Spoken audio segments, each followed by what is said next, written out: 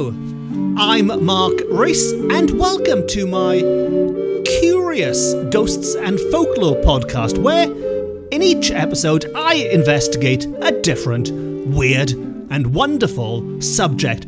And in this episode, which I like to think of as the extra happy episode, we will be looking at the folklore surrounding fairy dogs, yes, fairy dogs, as well as other happy folklore about our four-legged friends. This is going to be the most positive episode ever, because in recent times, it's been getting a bit grim and gritty on this podcast. We've had terrifying ghosts with two heads. We've had cursed statues of devils. We've even had a ghost which led to the discovery of skeletal remains in a garden. It's all been a bit heavy, a bit morbid, shall we say. It's also weirdly been a little bit canine.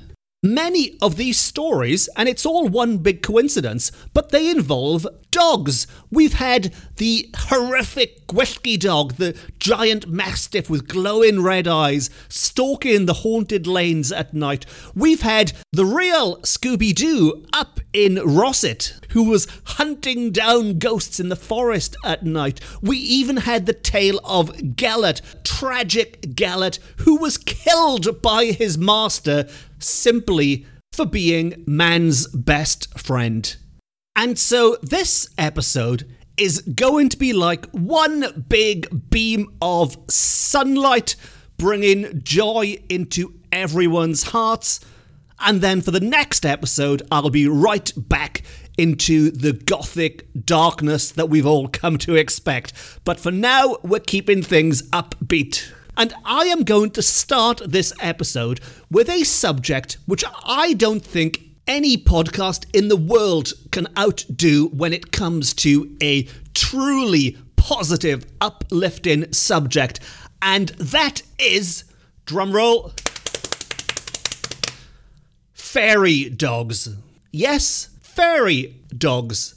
Fairies and their dogs, dogs of the fairies, fairy dogs.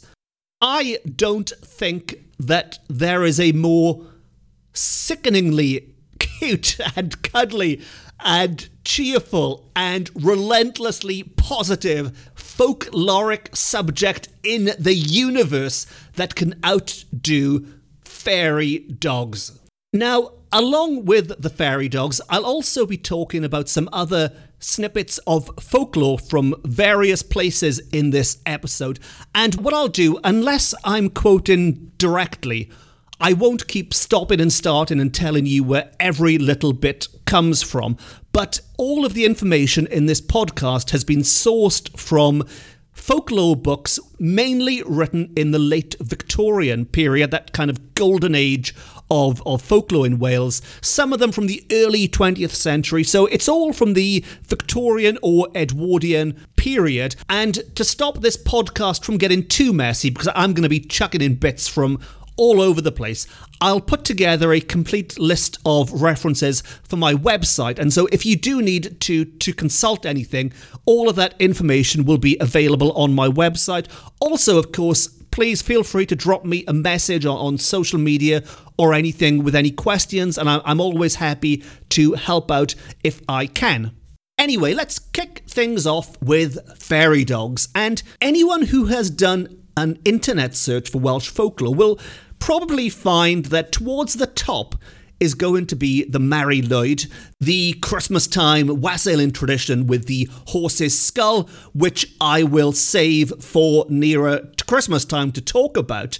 But the second most popular result is usually the fact that Welsh fairies would ride corgi dogs into battle. Now, that is something which I think bears repeating, and if you're able to, I think you should close your eyes and visualize this, unless you are driving a forklift truck or whatever they say. If you're doing that kind of stuff, if you're performing an operation, don't close your eyes. But otherwise, shut your eyes and imagine a fairy, a little cute, fluffy fairy riding on the back of a corgi, a little cute, fluffy dog, into battle. What an image. And if that doesn't put a smile on your face, then I'm just gonna give up now, because it's all going to be downhill from here. That was my trump card. But as anyone who has owned a corgi will know, be that the Queen of England or the Hounds of Hell, they will readily admit that these are magical dogs. But they are not so magical that they've seen Tinkerbell riding around their garden on the back of their pet dogs. Well, at least to the best of my knowledge anyway. So, where did this story come from? Why is it that Welsh corgis are said to be the mounts of fairies? Well, let us go back to some time long ago, when the fairies, which we should really call the Tylwyth Teg, or Tylwyth Teg, which is one of the most popular name in the Welsh language for the fairy folk. But Tylwyth Teg, it is said, rode these little dogs into battle.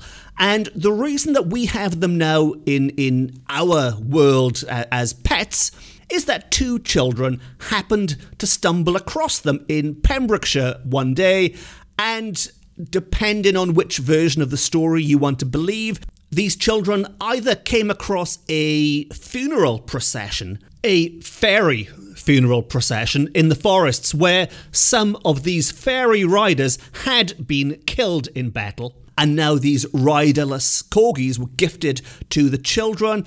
In another version, they came across the dogs not in a funeral procession and initially mistook them for foxes. I mean, there is a similarity. If you've never seen a corgi before, I can see how that mistake could be made. But either way, whichever version you would like to believe, these children ended up with the first two Welsh corgis in the world, or in the human world rather, and from them we now have hundreds, thousands, billions, I don't know how many corgis are in the world, but they all can be traced back to these two, which these children in Pembrokeshire found from the fairies from Tylwyth Teg. And along with the dogs, they brought the name as well, corgi, which, like most stories in Welsh folklore, is derived from Welsh language words. It's a combination of two words, and anyone who listened to the episode about the Gwyllgi, the dog of darkness, and I won't dwell on that because this is a happy episode, but if you listened to that episode, you will know that the word gi at the end of that, Gwyllgi, that gi refers to dog. The word ki mutated to gi, and it is the same with corgi. That gi, again, is the word dog. It is the cor bit at the start, C-O-R, which is different, and how you pronounce it is different. But the word cor in Welsh is the word for dwarf. So just to repeat that quickly, cor, which is short for corach, is the Welsh word for dwarf. And so you could say, some people say literally, that corgi means dog of the dwarves. Now, admittedly, to us now, dwarves and fairies are very much different things. We say dwarf, we think of Gimli from Lord of the Rings, or some Warhammer characters with big Mohicans, or from a fairy tale point of view, a Disney point of view, we think of 7 of them hanging out together in a house in the forest. Whereas fairies we think of as much more the Tinkerbell end of things, much more childlike and playful. This wasn't so much the case back, certainly in Victorian times, where words were much more interchangeable, which is where you have people saying goblin instead of ghost. And again, nowadays we think of goblins as sort of baby orcs, or almost little nasty green things, ghosts, spirits of the dead.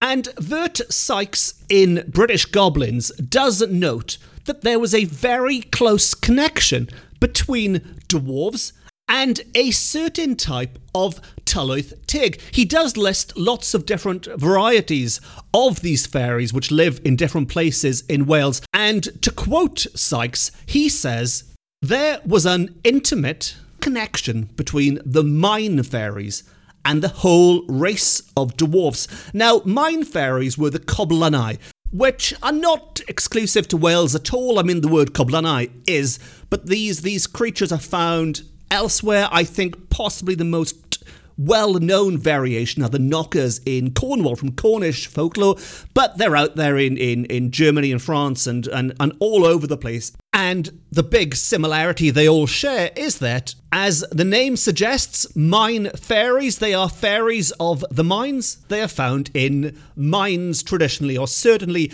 underground and in dark, cavernous places. And before we wrap up this fairy dog section of the Positive Podcast, I should point out that if you wanted to see these fairies riding into battle on corgis in action, apparently the best place to do so is in the Vale of Neath. Neath was seen as a hotbed of the fairy folk certainly in Victorian times. Why Neath became a cradle for the Tylwyth Teg, I do not know, but Neath is the place to go. And also, they did not just ride dogs, but fairies also kept dogs as pets, much like humans do. And it was said that their dogs, along with all of their animals, their sheep, cattle, goats, horses, they, like their owners, were endowed with supernatural powers.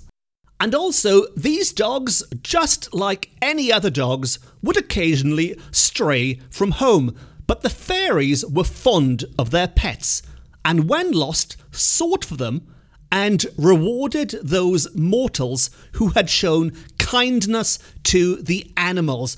And so, you should always be kind to animals. Regardless of the fairies, you should just be kind to animals anyway, but even if you weren't beforehand, this is another reason to do so, especially if you want rewards from the fairies. And to illustrate this point, I'd like to tell you a story which we can thank the Reverend Owen Jones for, a man of the cloth. So you didn't have to be some pagan to believe in fairy dogs, and this must be true. And this vicar is quite prolific with his collection of Welsh fairy stories. And so if I keep making these podcasts and you keep listening, I think there's a good chance this vicar is going to crop up again and again and again. But this particular story was recorded in the late 1800s. There's no exact date. I don't know exactly when it happened, but if it was in this reverend's lifetime, then it would have been at some point in that century. But I know where it took place. It was in the village of Pentrefyles in Conwy, and it was as a lady walked home from church, the very church that vicar was a vicar of, and there's no name given, but it just says she was the wife of Hafod y Garreg. She found on the ground in an exhausted state a fairy dog. She took it up tenderly and carried it home in her apron. She showed this kindness to the poor little thing from fear, for she remembered what had happened to the wife of Bryn Hywelyn, who had once found one of the fairy dogs, but had behaved cruelly towards it, and consequently had fallen down dead. Now, I'm quite pleased this woman picked up the dog and helped it. I am slightly disappointed the only reason she did so is because she was scared that she might drop down dead otherwise, but nevertheless, she helped this dog, the wife of Hafod y Garreg. And not only that, she made a nice soft bed for the fairy dog and placed over it a brass pot. So that dog was nicely cutched up, safe and sound. And after darkness had fallen that night, a company of fairies did indeed arrive at Hafod y Garreg. They asked after the dog, and the woman said, "Don't worry, it is safe and sound." And she willingly gave it up to its masters. Now, her conduct, it is said, pleased the fairies greatly, and so, before departing with the dog, they asked her which would she prefer, a clean or a dirty cow? Now, there's a question. Which would you prefer? A clean or a dirty cow? Her answer was a dirty one. And so it came to pass that from that time forward to the end of her life, her cows gave more milk than the very best cows in the very best farms in her neighbourhood. In this way, she was rewarded for her kindness to the dog by the fairies. And the lesson of that story, besides always be nice to animals, which you should be doing anyway, if anyone asks if you would like a clean or a dirty cow, the correct answer is a dirty one, please. Now, our next piece of dog-related folklore is much more grounded in reality. It doesn't involve fairies or anything, and it's quite debatable if this can be considered to be a happy piece of folklore. I like to think this made the dogs happy. Maybe it didn't, but let me tell you the story and you can decide. This piece of lore refers to the employment of dogs to turn roasting spits. So that's the process of cooking meat over a fire with a spit going between it, which is then rotated. And this took place in Newcastle Emlyn.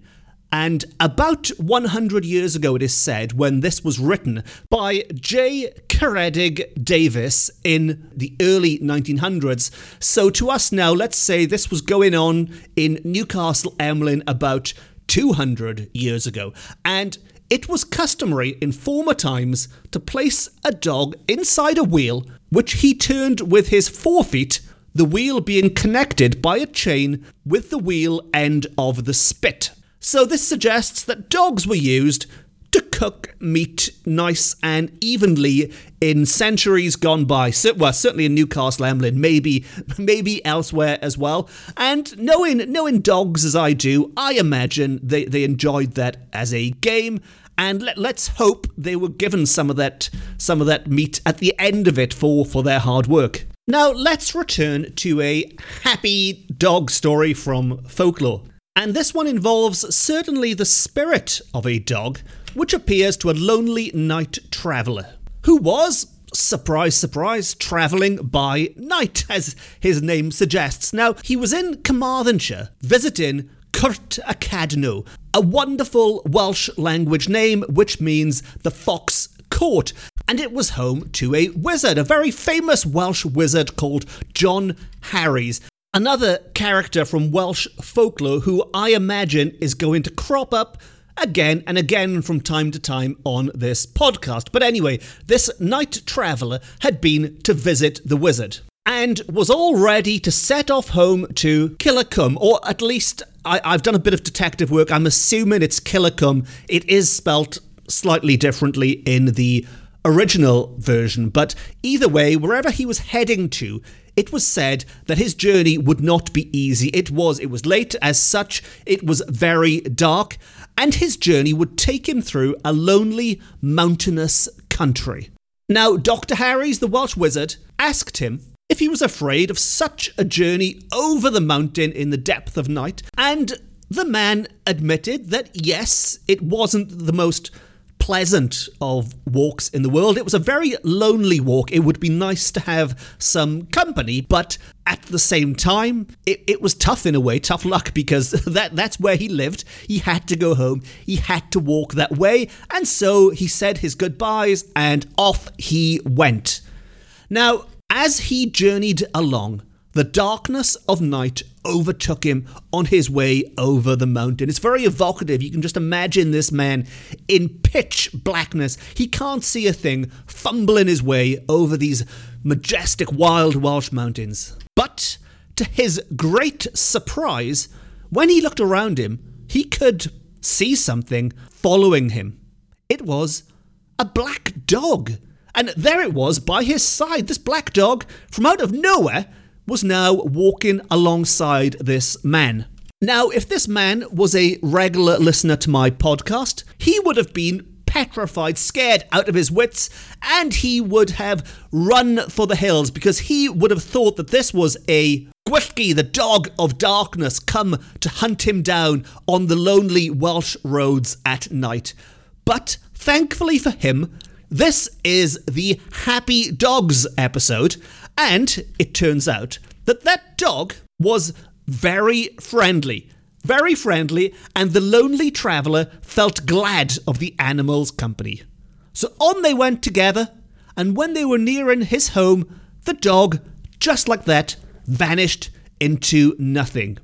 Now, it might be a shame that dog disappeared and he couldn't keep it and they couldn't live happily ever after, best friends forever, company whenever he goes walking, but nevertheless, it was nice for him to have company on that one dark night. And to us nowadays, thinking about this, we might assume that maybe that dog was a stray dog. Maybe it was like the littlest hobo or lassie doing a good deed. Saw this man, tagged along, walked along with him. Maybe we would assume this man was hallucinating. I mean, it was pitch black. There was no light. How could he tell this was a dog? It could have been anything. It could have been a bear. Maybe he just imagined the whole affair. His mind was playing tricks on him. Maybe that's what we might think, but that is not what the man thought it was. And I'll quote to you exactly what that man thought it was, because he was convinced that the dog was nothing but a familiar spirit, with a capital S on spirit. A familiar spirit. And when we think of familiars nowadays, we would probably associate them with witches first and foremost. They're little diabolical helpers, apparently, running off and cursing farm animals and turning the milk and sucking teats and whatever else it is that people claimed these familiars were supposed to be doing. But in this case, it was a wizard's rather than a witch's familiar. It was a very friendly familiar, and as such, it had probably just returned to its master afterwards. Or to put that another way, this familiar, in the shape of a dog, had been sent by the wizard to keep this man company for the long journey home, and having completed that successfully, turned around and went back again to where it started.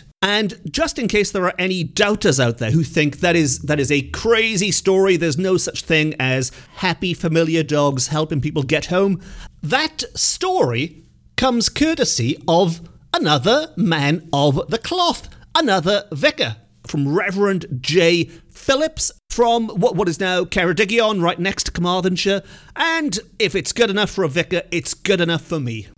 All of which brings us very nicely to my last piece of dog folklore in this episode. And I know I did promise this would be a 100% positive episode. This does have a slight darker side to it, but bear with me, I think it is, on the whole, a positive story. And trust me, it can be quite tricky going through Welsh folklore, trying to find things which are just 100% happy. There is usually something bad for somebody somewhere at some point. But anyway, on to our last story. And this is about spectral dogs. And spectral dogs were said to be a death omen, which in its most simplistic form is simply a sign that something bad is going to happen, somebody is going to die. Now, this could be a sign in the physical sense. You might see something. You might see a corpse candle, Canwyll Corff, floating in the air. It might be more of an intuition, a dream, maybe a vision, but it's something that tells you that something bad is coming. And the number one sign given by these spectral hounds was... Yes, any excuse to reuse that Gwiltki sound effect. I am going to get my money's worth out of it. And, well, I say money's worth. I downloaded it for nothing. But nevertheless, I'm going to milk that sound effect for all I can. But the number one sign of a spectral dog or a dog's death omen was its howling. And this, in the Welsh language, was known as ci yn ido, and ido being the Welsh word for howling, and ci, as everyone should know by now, is the Welsh word for dog. I'm going to make it my mission that, if nothing else, everyone who listens to this podcast is going to know at least one word in the Welsh language, and that is going to be the word for dog. Now, that was a sign of death. That howling was a sign of death. Also, if these spectral dogs were seen near the residence of one whose dissolution is fast approaching, as one writer rather fancifully described the process of dropping dead. And that writer also recorded the testimony of somebody who believes they did indeed encounter one of these dogs before a death. And it concerned an old servant whose aged master was ill, and she described it as being a large white dog with glaring red eyes, and it sat upon the top of the steps leading from the gateway of the house. Now, she wasn't too happy to see this dog sitting there. In fact, she said its presence sent a shiver through her, and she said she felt as if cold water was running down her back. Now, an interesting point of that description is that this dog was said to be white. That is not always the case. They are sometimes white and sometimes black, which, of course, does sound very much like a Gwiltki, the black version, the terrifying, four-legged, mastiff-type beast with glowing red eyes. And I won't repeat myself here. If you would like to know more about the Gwiltki, and why wouldn't you want to know more about the Gwiltki, I have recorded a separate episode entirely about this terrifying beast. So please, at the end of this episode, pop back and listen to the Gwiltki episode next. But anyway, back to the spectral dogs, which are usually white, but occasionally black and occasionally Gwiltki-like. They go noiselessly along the road and crouch as if in a very full-on condition beside the door of anywhere near the premises of the doomed person. So if you see a spectral dog, be it black or be it white, crouched, looking a bit forlorn, outside the front door, that is the time to panic, and that is when the old servant saw it outside her master's house. Now, it was noted that some old women in Carmarthenshire have a strange notion about the spectral dog. They say that if a white dog appears, the soul will be saved, but if a black dog is seen, the person is very wicked, and his soul will be taken to everlasting torment. So, to summarise all of that, first of all, to see a spectral dog in any shape or form is not a good sign. It means somebody is on their last legs and does not have much time left. On the plus side, if that dog is white, at least you know when that person dies, they are going to have a good time, a good afterlife in a good place. If that dog is black, however, it's probably best not to think about it. And that brings me to the end of the last tale in this compendium of dog-related folklore of Wales. And I think combined with all of the previous podcasts, we have pretty much exhausted canine lore for the time being. Let's move forward with nothing but cat lore coming up. Or whichever animals you would like. If you want some cat and kitten lore, let me know. Maybe you'd rather have some sheep lore, some cow lore, some goat lore. All of which leaves me to say that I would love to know what you thought of this episode. And maybe you have some experiences, some stories of your own that you'd like to share. Maybe you have a friend of a friend who insists that they definitely saw a fairy riding around on the back of a corgi in Neath one day, and they promise you, they assure you there was no alcohol or hallucinogenics involved at the time. Maybe you took a midnight walk home over the mountains and noticed a happy little dog following you back to your house.